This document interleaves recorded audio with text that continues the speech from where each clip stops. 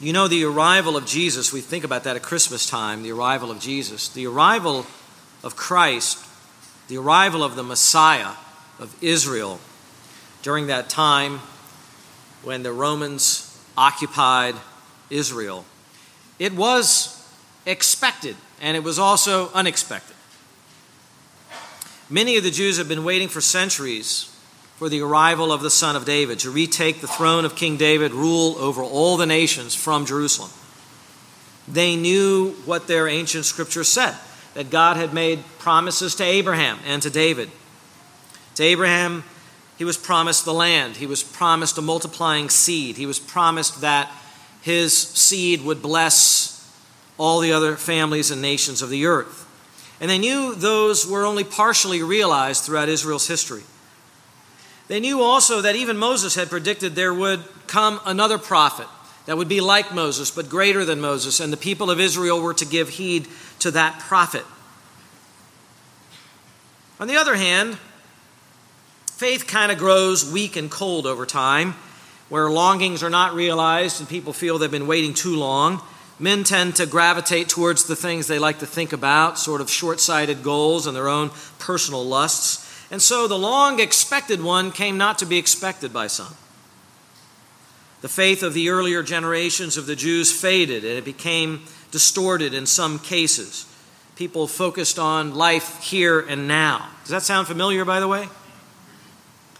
Furthermore, the prophecies of the coming Messiah were purposefully embedded by God in prophetic texts that spoke of things that were close at hand in Old Testament times, but transcended those contexts and spoke also of something that was far off and distant.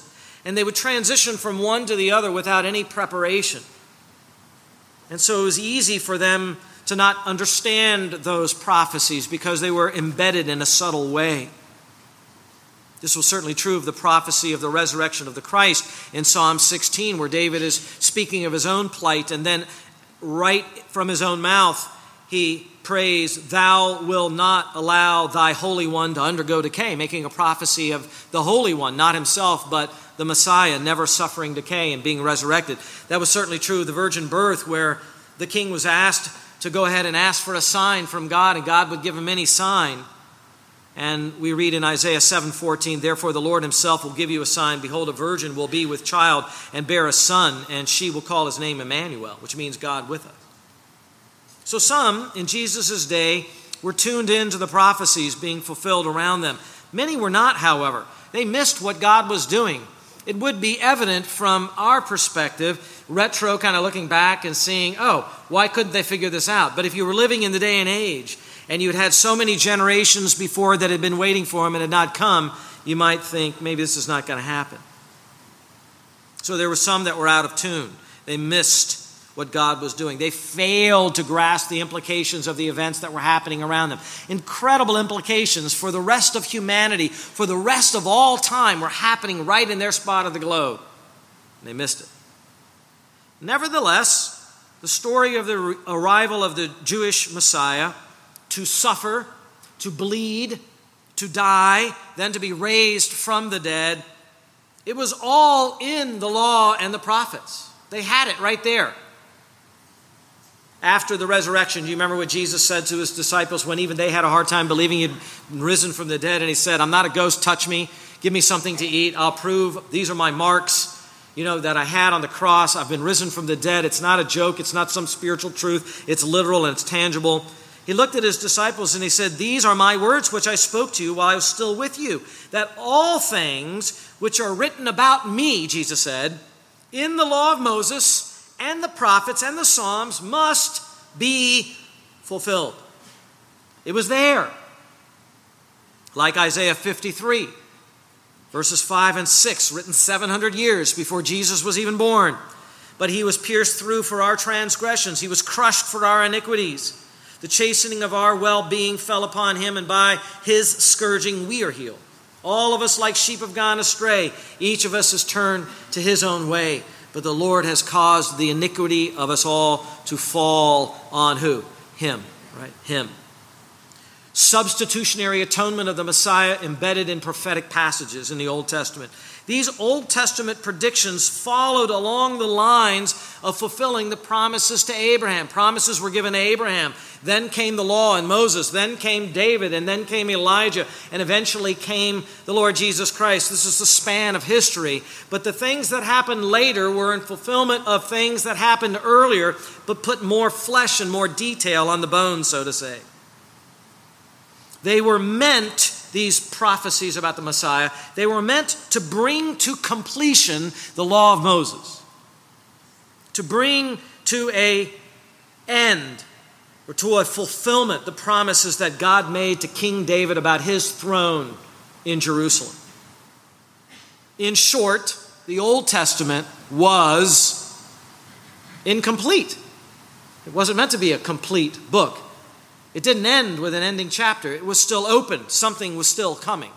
And that something that was coming had to happen to make everything that happened earlier make sense. The Old Testament was incomplete. It was imperfect. It was waiting fulfillment. Today, we are believers. We are New Testament believers. We are in New Testament times, New Covenant times. And in the beginning of that time, the beginning of the New Testament, there was a speech given by a man named Stephen. He is, and will always be known as, the very first Christian martyr, for he suffered and died for his faith in Jesus Christ. And he laid out a good portion of the long history of the Jews to bring it up to his present day. He does this not only to defend his own personal teachings that he was teaching about Jesus, as Jesus fulfilling the Old Testament, but he presents this long history of Israel to actually turn the tables on his accusers and on his judges. And he shows that they and people like them throughout Israel's history are the ones that have been resisting God and opposing the movements of God's Spirit. And they did that because of stubborn unbelief. Sometimes it is religious people that are most stubborn against the things of God. You wouldn't think that's true, but that's true. Now, Stephen's speech is not really a full defense of the teaching of Jesus from the Old Testament. It doesn't really even mention any of the messianic prophecies that are there in the law and the prophets. But he does track the whole history to show that there was patterns that were there. There was truth that carries on into the New Testament, and he uses that to defend what he's teaching and preaching about Jesus as the Messiah. The text today is very long, but I want to read the whole discourse, and then I want to return to the beginning, and we'll see how far we can get along in it. It's going to be multiple parts, obviously. We're going to start moving through it. We're going to learn lessons from the Old Testament, how they pointed in different ways forward towards a fulfillment, towards Christ. Take your Bibles, follow along. Acts chapter 7. The book of Acts comes right after the four Gospels, and it's the history of the church. We're in chapter 7. We're going to read verses 1 all the way to verse 53. So follow along. The high priest said to Stephen, "Are these things so?" And he said, "Hear me, brethren and fathers. The God of glory appeared to our father Abraham when he was in Mesopotamia, before he lived in Haran, and said to him, 'Leave your country and your relatives and come into the land that I will show you.' Then he left the land of the Chaldeans and settled in Haran. From there, after his father died, God had him move to this country in which you are now living. But he gave him no inheritance in it, not even a foot of ground. And yet, even when he had no child, he promised that he would give it to him as a possession and to his descendants after him. But God spoke to this effect, that his descendants would be aliens in a foreign land, and that they would be enslaved and mistreated for 400 years. And whatever nation to which they will be in bondage, I myself will judge, said God. And after that, they will come out and serve me in this place." And he gave him the covenant of circumcision. And so Abraham became the father of Isaac and circumcised him on the 8th day. And Isaac became the father of Jacob, and Jacob of the 12 patriarchs. The patriarchs became jealous of Joseph and sold him into Egypt, yet God was with him and rescued him from all of his afflictions and granted him favor and wisdom in the sight of Pharaoh, the king of Egypt, and made him governor over Egypt and all of his household. Verse 11, "Now a famine came over all Egypt and Canaan, and great affliction with it, and our fathers could find no food. But when Jacob heard that there was grain in Egypt, he sent our fathers there the first time. On the second visit, Joseph made himself known to the brothers, and Joseph's family was disclosed to Pharaoh. Then Joseph sent word and invited Jacob his father and all of his relatives to come to him, 75 persons in all. And Jacob went down to Egypt, and there he and our fathers died. From there they were removed to Shechem and laid in the tomb which Abraham had purchased for a sum of money from the sons of Hamor in Shechem. This is a lot of detail, isn't it? It's going through the whole thing here. But really it's just a sketch. Hang in there. Verse 17. But as the time of the promise was approaching, which God had assured to Abraham, the people increased and multiplied in Egypt until there arose another king over Egypt who knew nothing about Joseph. It was he who took shrewd advantage of our race and mistreated our fathers so that they would expose their infants and they would not survive. It was at this time that Moses was born, and he was lovely in the sight of God, and he was nurtured 3 months in his father's home. And after he had been set outside, Pharaoh's daughter took him away and nurtured him as her own son. Moses was educated in all the learning of the Egyptians, and he was a man of power in words and deeds. But when he was approaching the age of 40, it entered into his mind to visit his brethren, the sons of Israel. And when he saw one of them being treated unjustly, he defended him and took vengeance for the oppressed by striking down the Egyptian. And he supposed that his brethren understood that God was granting them deliverance through him, but they did not understand. On the following day, he appeared to them as they were fighting together, and he tried to reconcile them in peace, saying, "Men, you are brethren. Why do you injure one another?" But the one who was injuring his neighbor pushed him away, saying, "Who made you a ruler and a judge over us? You do not mean to kill me as you killed the Egyptian yesterday, do you?" At this remark, Moses fled and became an alien in the land of Midian, where he became the father of 2 sons. Verse 30. After 40 years had passed, an angel appeared to him in the wilderness of Mount Sinai in the flame of a burning thorn bush. When Moses saw it, he marveled at the sight, and as he approached to look more closely, there came the voice of the Lord. "I am the God of your fathers, the God of Abraham and Isaac and Jacob." Moses shook with fear and would not venture to look. But the Lord said to him, "Take off the sandals from your feet, for the place on which you are standing is holy ground. I have certainly seen the oppression of my people in Egypt and have heard their groans, and I have come down to rescue them. Come now, and I will send you to Egypt." This Moses, whom they disowned, saying, "Who made you a ruler and a judge?" is the one whom God sent to be both a ruler and a deliverer with the help of the angel who appeared to him in the thorn bush.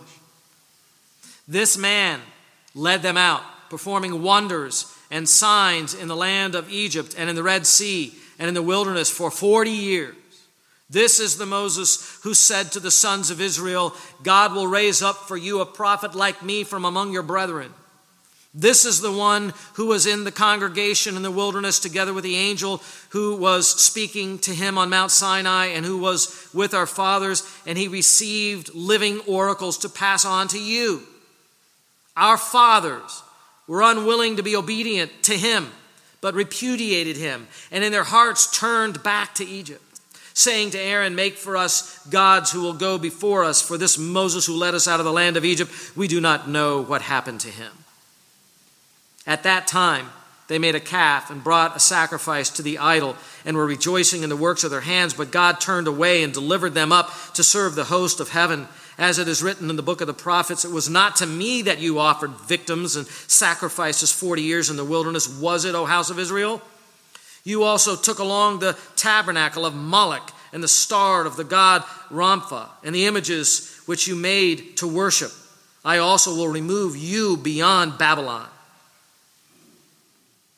Our fathers had the tabernacle of testimony in the wilderness, just as he who spoke to Moses directed him to make it according to the pattern which he had seen.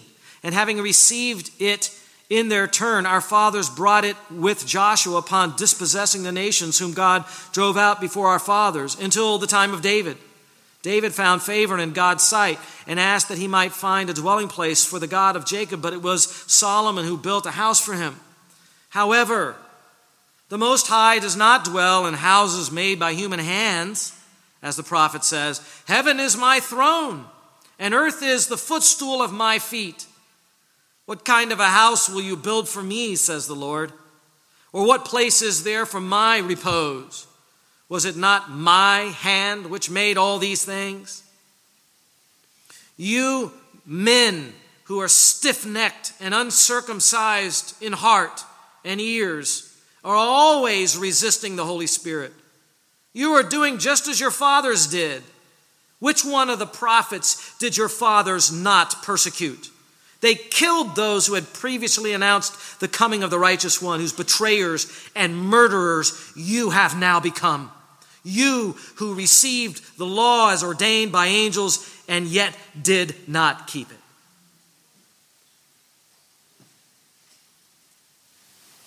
Now, if you're trying to win over friends, that's not the way to do it. And we'll save the response in verse 54, which was quick and angry and immediate, to slay him for a future lesson. As you read that, some people have wondered, wow, that's a long speech. That man knew the scriptures. He was able to recount the history accurately. And he was doing more than that. He wasn't giving a bare bones history lesson. He was showing patterns that were there, present. And those same patterns showed up in the time of Christ and the Jews. And that's really how he's making his defense of Christianity. It's not by doing it the way Peter might have done in another message, or some of the others might have done, quoting this verse and showing its fulfillment in Christ. But looking at the whole stretch of history, the way God works, the way men resist the way God works, seeing that same pattern in the time of Christ, and then bringing down the hammer of judgment upon those that were sitting in judgment of him. It's an amazing speech. Amazing indeed. Before we dig into verse 1, I want to say a few words about the speech. You might have guessed it is the longest of all the speeches in Acts. Like many of the others, it is an evangelistic message, but unlike others, it gives little hope or optimism in it. It focuses on the failure of Israel and this Sanhedrin body that he was preaching to that represents the entire leadership of the entire nation of Israel. It's an opportunity for them to repent, but it's more, those opportunities have been given and now God is getting ready to judge you. It's a little stronger and harsher than Peter's previous addresses to the Sanhedrin. Another important feature of this speech is that it was given under a time of duress in Stephen's life. Looking backward into chapter 6, you can read that Stephen was dragged out of the synagogue where he was teaching, and he was brought against his will to stand before the Sanhedrin, which is a body of multiple people, some 70 or plus people that are there, others that are standing around. They're men that know a lot. They're men that have studied Scripture a lot, and he's placed in front of them. He has no defense attorney, and he has to speak for himself. Tough spot. Most of you would have crumbled. I know I would have melted in this kind of a situation. How do you speak to an august body like that, that's so knowledgeable, and be forced to explain your teachings with little time to prepare? Dr. Longenecker, in his commentary, writes, Stephen, with his life at stake, was speaking under intense emotion and with God-given eloquence. It's amazing the eloquence he came up with under that pressure. As Stephen was speaking, he considered himself an Israelite. Please notice in verse 2, he said, "Hear me, brethren." These are not Christian brethren. These were brethren that were Jews, right? And then he says, "and fathers." He actually gives honor to these men that have repudiated Christ up to this point in time out of respect for their position. He speaks as a Jew to Jews and calls on them to hear the history of what God has done to their people. He develops the defense of his teaching about Jesus entirely from the Old Testament, by showing the trends in the Old Testament, the patterns in the Old Testament, and yes, the incompletion in the Old Testament. He quotes here from Genesis, from Exodus, from Deuteronomy, from Isaiah, from Amos. He's steeped in the understanding of the law and the prophets. He uses the Greek form of the Old Testament, the Septuagint. After all, he's a Greek-speaking Jew. He's a Hellenist. He's one of the 7 that was chosen to be those deacon-like leaders under the apostles to help with the problem of the widows, what we saw in chapter 6. He's a great leader, though, and he's obviously a great speaker. He's a man that's steeped in Scripture. It's no wonder the congregation had great confidence in this man. In terms of the actual content of the speech, some wonder why Stephen gave it. They wonder what was his purpose. He seems to just be talking at times, doesn't he? It seems longer and meandering at times. Dr. Clinton Arnold speaks to this He writes, one may wonder what it has to do with the charges that were brought against Stephen and why Luke takes the space to record it in all of its details. At first glance, he writes, it seems merely to be a tedious recounting of the history of Israel. A closer examination in light of ancient rhetoric, however, demonstrates that this is a powerful address aimed at refuting the charges leveled against Stephen. And he goes on with a quote. The speech, I think, is actually a response to the formal question given in verse 1, where the high priest, probably Caiaphas, looked at him in his pride and said concerning the accusations, are these things so? The man has a chance to give a defense for himself. And so the high priest is giving him that opportunity. And that question itself is based on the accusations. If you just look back to chapter 6 and verses 8 through 15, you can see that they slandered him. They slandered Stephen there. They spoke against him. They twisted his words, and they brought accusations against him so they'd have justification to drag him before the courts. I think the sermon does address the concerns that were raised by the accusers. And the points that the council had interest in, I think that he did address them. In order to defend his Christian teaching, he decided to recount these great movements of Old Testament history. He starts with Abraham's call in Genesis chapter 12. Then he moves on to Moses. He goes to the patriarchs, then to Moses, then to David and the time of the temple, and even mentions some of the prophets beyond that. He highlights three recurrent themes in this long speech. He highlights the sovereign grace of God that keeps working throughout all of Israel's history. He highlights the continuous resistance of the people of Israel towards their own God. And he also highlights that God is at work in other places besides the actual boundaries of the promised land. That God called Abraham in Ur, that he worked with his people in Egypt, and that God is not contained to this temple in Israel. The Bible Knowledge Commentary points this out. There is a progress and change in God's program. God was creative and innovative in his dealings with humans, and particularly with Israel. God went from working with the entire human race, as we read when they got off of the boat, Noah's boat, a flood that flooded the entire human race.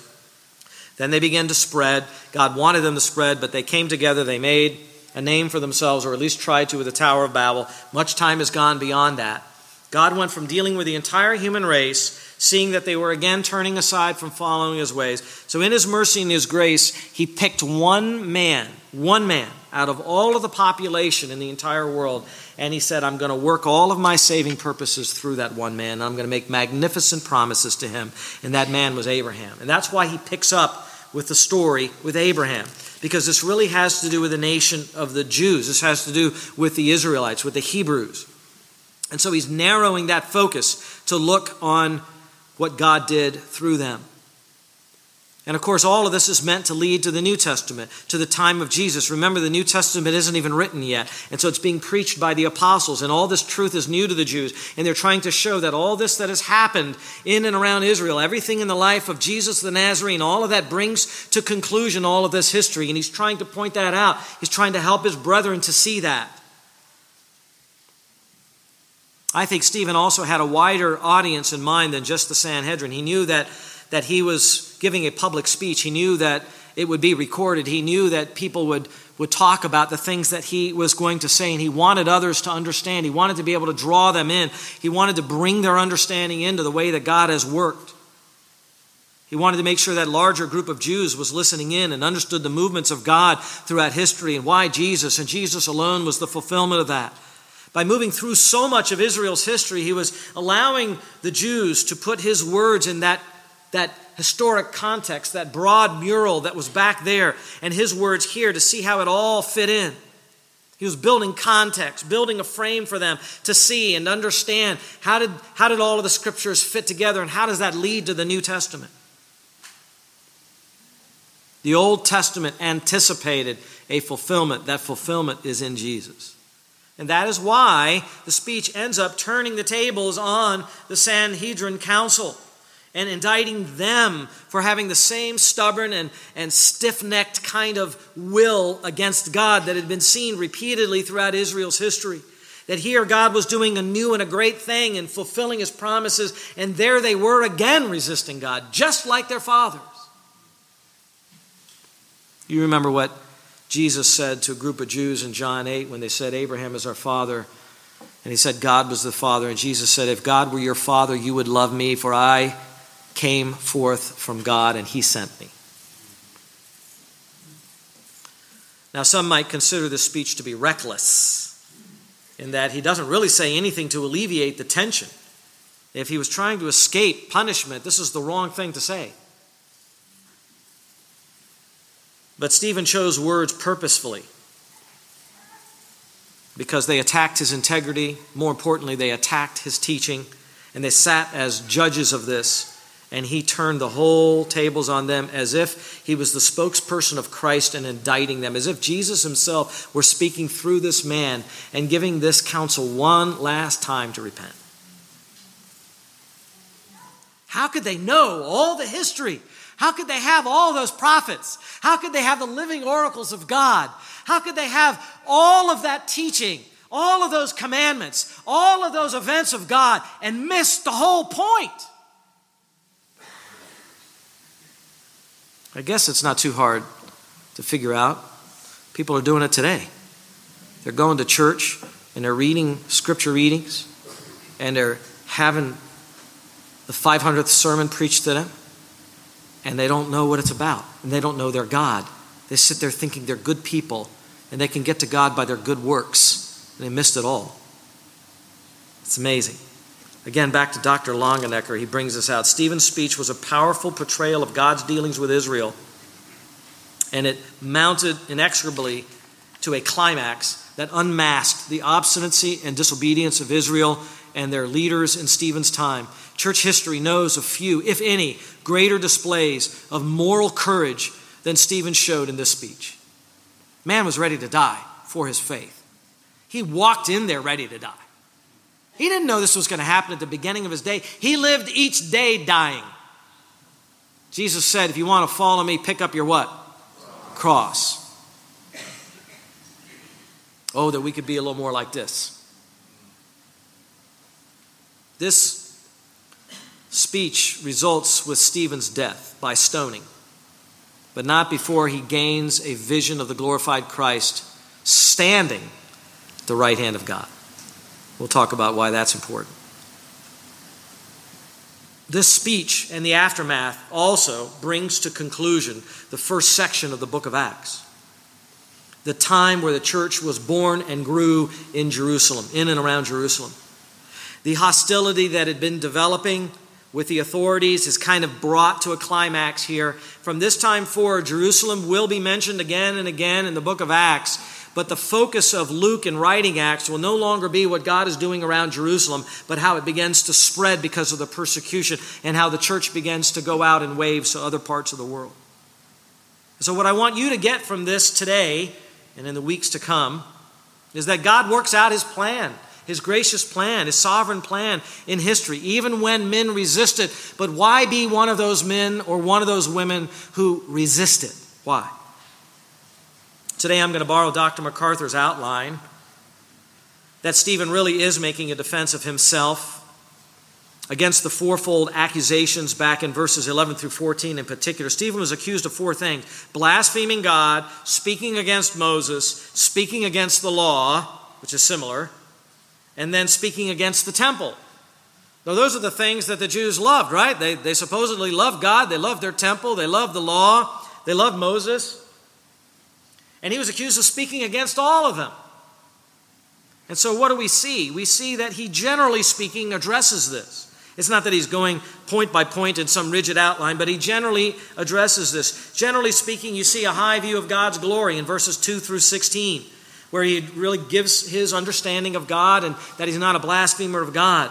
And then you see him focus on Moses in verses 17 through 37. That's his view of Moses. He talks about the law in verses 38 through 43, and he ends with the tabernacle and the temple and what happens beyond that in verses 43 through 50. And then there's a conclusion where he indicts his leaders in verses 51 through 53. So we'll use that as our outline. Today we'll just talk about God's glory.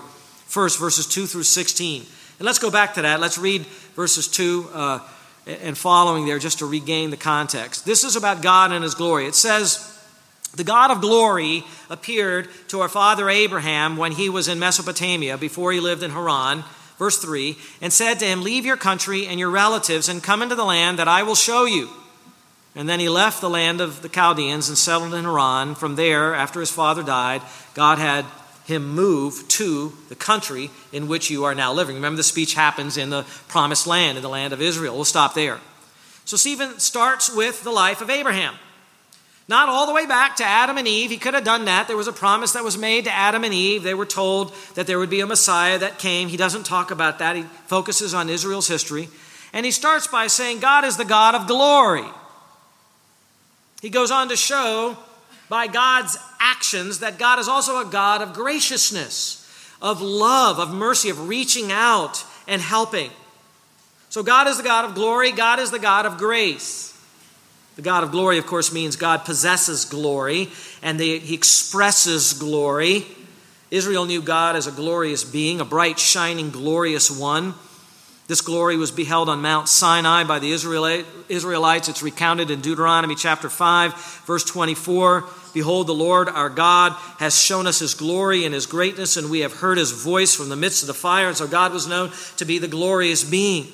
When the temple was dedicated in 1 Kings chapter 8, verses 10 and 11, again, the glory of God was accentuated.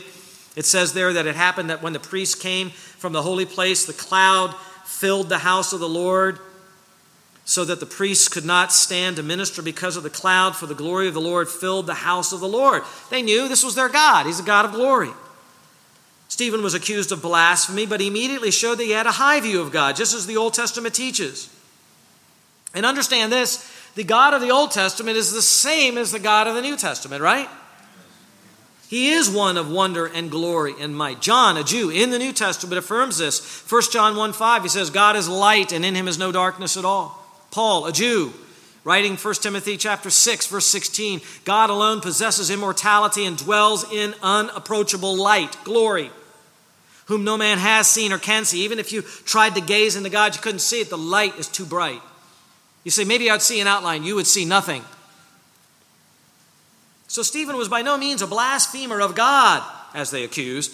He openly spoke reverently of the God of glory. Furthermore, please notice that Stephen claims Abraham as his own father, just like them, right along with the other Jews. He puts himself into this speech, and he says, yeah, I'm in this also. I'm a physical Jew. I'm in that line also. And then he speaks of the grace of God. The grace of God is seen in the initiatives that God took in saving Abraham. God, in his grace, out of all the people of the earth, as I said, in those days he called only one man. He called Abraham. You say that's because Abraham was better than all the other people. No, it's because God was gracious to Abraham. And then God made incredible promises to him. Said, what did Abraham do to earn that? The answer is nothing. God called him by his own grace. What is grace? Undeserved favor. He said, this is what I want you to do. Leave your family, leave your house, leave everything. Leave it all. Abandon your old life and come to a new land. I'll give it to you. You haven't seen it yet. I'll give it to you and to your descendants. Abraham had seen none of that. The only way forward was to move forward by what? By faith. God is still calling sinners today. Your life's no good. Your life will end. Your life will end in judgment. Abandon your life. I don't care if your father wants you to live a different way. I don't care if your mother wants you to live a different way. You pick up your cross and you follow Jesus Christ. He's still calling sinners today to himself. Abandon your old life. I'll give you a new life. He's still doing that today. Jesus said, if anyone wishes to come after me, he must deny himself, take up his cross, and follow me. Matthew 16:24. To express this grace, God appeared to Abraham by means of a vision, a great vision. This appearance to Abraham was not in Israel. It was in Mesopotamia. You say, where's that? That's the land between the two rivers. Where's that? That's in modern-day Iraq. It was in the ancient city of Ur that God appeared to him. Stephen reminds them of this little detail, for it shows that God was working outside the boundaries of the land of Israel, even way back then. Now, some have criticized Stephen's speech with some of the details, and we're going to touch on this because they talk about contradictions in the Bible, and there's an historical discrepancy here and there, and here's one of them. They think that there's a contradiction as to where God had this vision with Abraham. In Genesis chapter 11 and verse 31, it states that Abram, not yet called Abraham, Abram was in a city called Haran when the call of God came to him. It says Abram and his father Terah traveled as far as Haran and settled there, and then Terah died in Haran. And the next verse, chapter 12, verse 1, it says, now the Lord said to Abram. So it seems the vision came in Haran, not in Ur, as Stephen is saying. But there is no discrepancy, because in verse 31 of Genesis 11, it says that they left Ur, quote, in order to enter the land of Canaan, the promised land. And why would they already be heading to the promised land if he hadn't already had a vision? So it's obvious where they were heading. They got a vision of going to the promised land before they got to Haran. So it must be that the call came to Abram first in Ur, just as Stephen recounts. In fact, Genesis 15:7 confirms this, where God speaks. He says, I am the Lord who brought you out of Ur of the Chaldeans to give you this land to possess it. So he got the call in Ur. It also appears that in Genesis chapter 12 and verse 4, a second call was given to Abram. So they left Ur to go to Canaan. They stopped in Haran. Terah died there. And then God reaffirmed that call to him. Keep going, in other words. The promised land is still ahead of you. Our text here, Acts chapter 7, verses 2 through 4, confirms that there were two calls. And so Stephen had carefully studied the Genesis text. People that don't study that carefully say, oh, the Bible has an error. But if you give the Bible the benefit of the doubt, look a little deeper, you see that it harmonizes. He picked up on the two stages of the call, and that is why he emphasized that here in his own speech. He was a student of Scripture. By the way, side note on that, right? You think like, well, I'm just going to ask the Holy Spirit, and he's going to give me words to say when I'm under duress. You better study your Scriptures, guys. You need to know your Scriptures. This is a man that was steeped in Scripture. If you want stuff to come to mind, it has to be in the mind in the first place. Don't be lazy and say, the Spirit of God moved me. When did this call of Abraham happen? Well, maybe that's not as important to you, but maybe to get a little historical background here, we're told in Genesis chapter 12 and verse 4 that Abram was 75 years old when he left Haran. According to scattered chronological notes given mainly in Genesis and Exodus, we find out that Abraham left Haran 645 years before the Israelites left Egypt in the Exodus. This figure is made up of the 215 years of the patriarchal period plus the 430 years in Egypt, a total of 645 years before the Exodus. Since we know the date of the Exodus, right about 1446 BC, then by adding the 645 to 1446, Abraham was called to enter the land of Canaan in 2091 BC. And he was born 75 years earlier in 2166 BC. This places the stories here in what the secular historians call the Middle Bronze Age.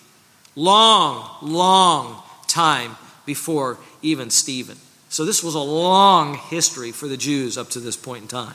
Now we continue with Stephen's narrative. Notice, verse 5.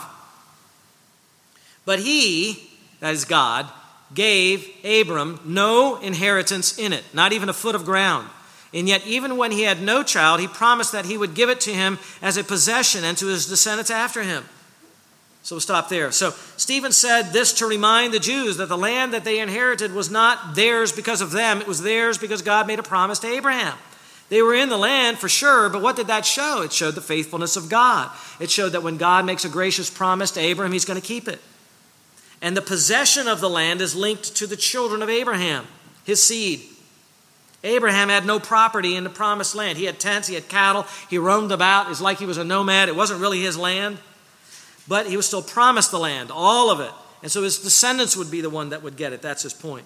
They would possess the land. Verse 6, but God spoke to this effect, that his descendants would be aliens in a foreign land and that they would be enslaved and mistreated for 400 years.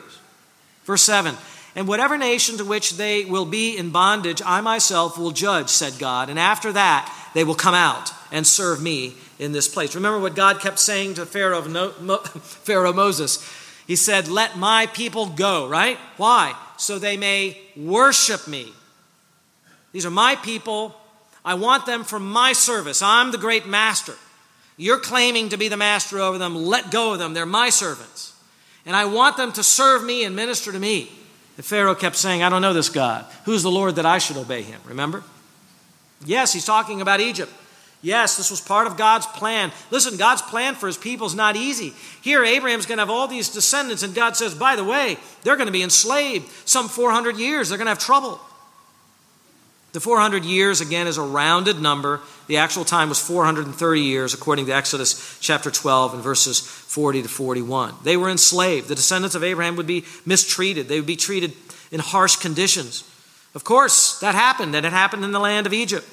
Only after that long and difficult time did God appear to Moses in the wilderness and say, I've heard the cries of my people, and now it's time to release them. God is sometimes hard. God is sometimes hard, and this was his plan. They had to be aliens in a foreign land. They had to be enslaved. That was part of what God was teaching them as a people. This world is not fair. This world is corrupt. This world is fallen. This world is sinful. There are harsh consequences in it. My people, to understand me, they're going to have to be enslaved, and they're going to have to be mistreated, and after that I will deliver them. So that nation enslaved them, took advantage of them, and God said, I will judge the nation of Egypt, the greatest nation, the greatest empire in the world of that day. I will judge them, and I will judge them harshly. Always, God judges evil. Always. Sooner or later. But he always judges evil. And it caught up with the Pharaoh and the 10 plagues. And we won't go into all of that. But it culminated with the death of who? Remember? The firstborn sons of Egypt. Terrible, terrible judgment. But one they deserved. That judgment serves to highlight the gracious faithfulness of God to his promises to Abraham. He would not let his people go.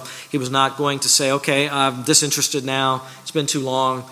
I'm not interested in what's going on earth anymore. They're slaves. They don't look like a very great nation down there. Gee, there's a lot of other nice nations with greater customs and all of that. He looked on him and said, this is part of my gracious plan, and I'm going to fulfill it.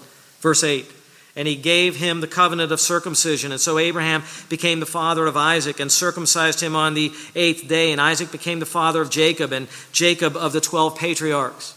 Circumcision is the removal of the male foreskin. It's an intimate sign and meant to be.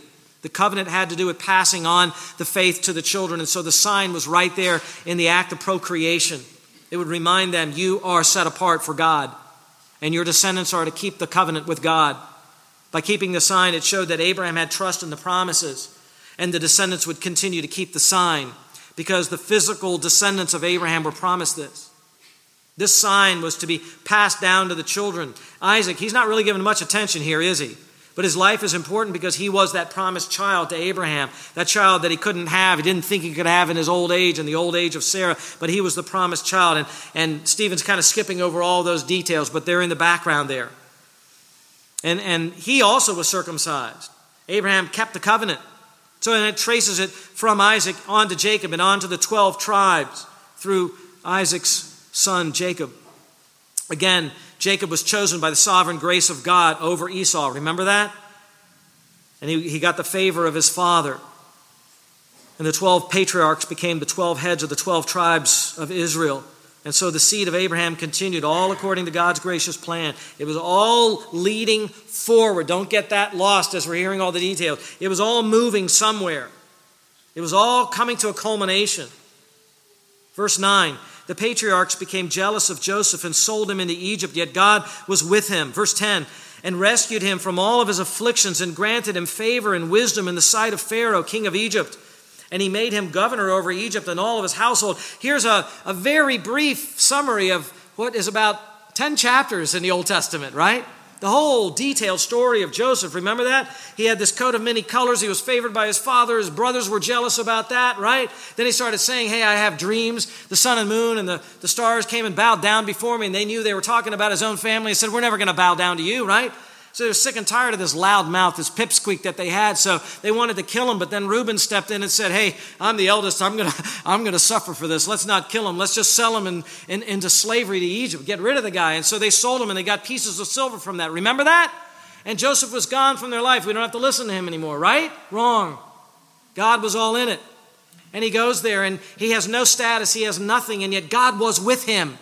You say, but God's with everybody. No, there's special ways in which God is with certain people. It means that God revealed his presence to him in a special way and gave him power to interpret dreams. And he rose to prominence and he God arranged things so that Pharaoh was desperate, and he saw this recurring dream of this famine, and he didn't know what it was all about. And Joseph explained it to him and basically said, I'm giving you the information that saves your kingdom.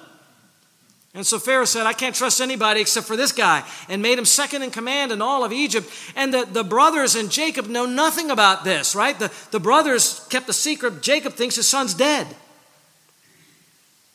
But it all moved forward according to God's plan. And God was with him, and God worked. And the brothers did evil. But notice they visit him, and notice that Stephen makes the clear point that it was only on the second visit that his brothers understood that this governor in Egypt who was giving them grain was their brother, Joseph. They didn't get it on the first visit. You remember the story, right? They were sent by Jacob to go down to Egypt because they heard there was a governor there that had preserved the grain, and there was a lot of grain, and the famine in the land was so severe. And so he sends his brothers down there, and they go down there without Benjamin the first time. And Joseph does not reveal himself. And then on the second visit, he reveals himself, and the brothers recognize their sin, and they fall down before him, and they fear for their lives, but Joseph forgives them as the brother. Remember that? The first visit, they didn't get it. The second visit, they got it. Don't you see what he's saying? Stephen is telling them, this is the first visit of Jesus Christ. He came to you, and you rejected him. You sold him away. You put him to death, but you will recognize him when he comes back. He is your brother, and he will come back to save you. That's what he's telling them. It's all embedded in your history. Just watch the types and the flows that are there. Jealousy has even been brought up already. The brothers of Joseph were jealous. But it even says in Acts chapter 5 and verse 17, the Sanhedrin was jealous of the movement of the Christians. It was growing and was spreading, and everyone was talking about Yeshua of Nazareth, and they were jealous of this, and they wanted to put the light out, but they couldn't. And God had been with Joseph. Obviously, God was with Jesus as well. There are many unforeseen circumstances, but God continued to work through Joseph's life and to save the entire clan. Look at verse 11. We'll close with this. Now a famine came over all of Egypt and Canaan, and great affliction with it, and our fathers could not find food. But when Jacob heard that there was grain in Egypt, he sent our fathers there the first time. Verse 13, on the second visit, Joseph made himself known to his brothers, and Joseph's family was disclosed to Pharaoh.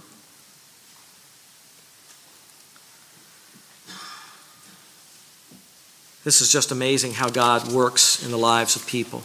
He has an amazing patience. He has an amazing ability to stay on task. People make their own decisions, and some of those decisions are wicked and evil, and you think that will distort what God is doing, but it can never stop it. God anticipates everything. He's planned everything, even the evil decisions of people.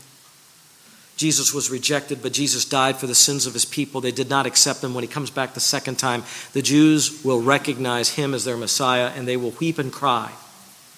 And the words of what will happen to the Jews when Jesus comes back a second time, and that could be in our lifetime, when they recognize him, gathered there in the land of Israel right now, that's not a coincidence. That's fulfillment of prophecy, just as God said he would do it. It says in Zechariah 12:10, I will pour out on the house of David. Now it's talking about Jewish people, guys. You can't spiritualize that. I'll pour out on the house of David and the inhabitants of Jerusalem the spirit of grace and of supplication, so they will look on me whom they have pierced, and they will mourn for him as one mourns for an only son, and they will weep bitterly over him like the bitter weeping over a firstborn. They will recognize this was our Messiah, and we have resisted him for 2,000 years. And he has come back to love us and to save us. That is significant. And then verse 14, then Joseph sent word and invited Jacob his father and all of his relatives to come to him, 75 persons in all, a reunion off the land, notice. Verse 15, and Jacob went down to Egypt, and there he and our fathers died. Verse 16, and from there they were removed to Shechem and laid in the tomb which Abraham had purchased for a sum of money from the sons of Hamor and Shechem. And we'll kind of let that set the stage for the deliverance through Moses next time, as they're called out of the land of Egypt and back into the land. Let's get our hearts ready for the Lord's Prayer. Just pray with me, for the Lord's Supper, I mean. Father, we thank you for the truth of your word. There's so much in there. And sometimes as we're studying one portion, we don't get a chance to see the grand sweep of your plan. And so thank you for that privilege from Stephen's speech to see how it all fits together and moves forward in a direction. to see your glory and to see your grace at every point. And we're just grateful that we can bow and we can remember the one death of Jesus that paid for our sins for all time, that we never re-sacrificed Christ. His one sacrifice was good enough for all time. Thank you that as brothers, we sit around this table and we partake together. In that spirit we pray. Amen.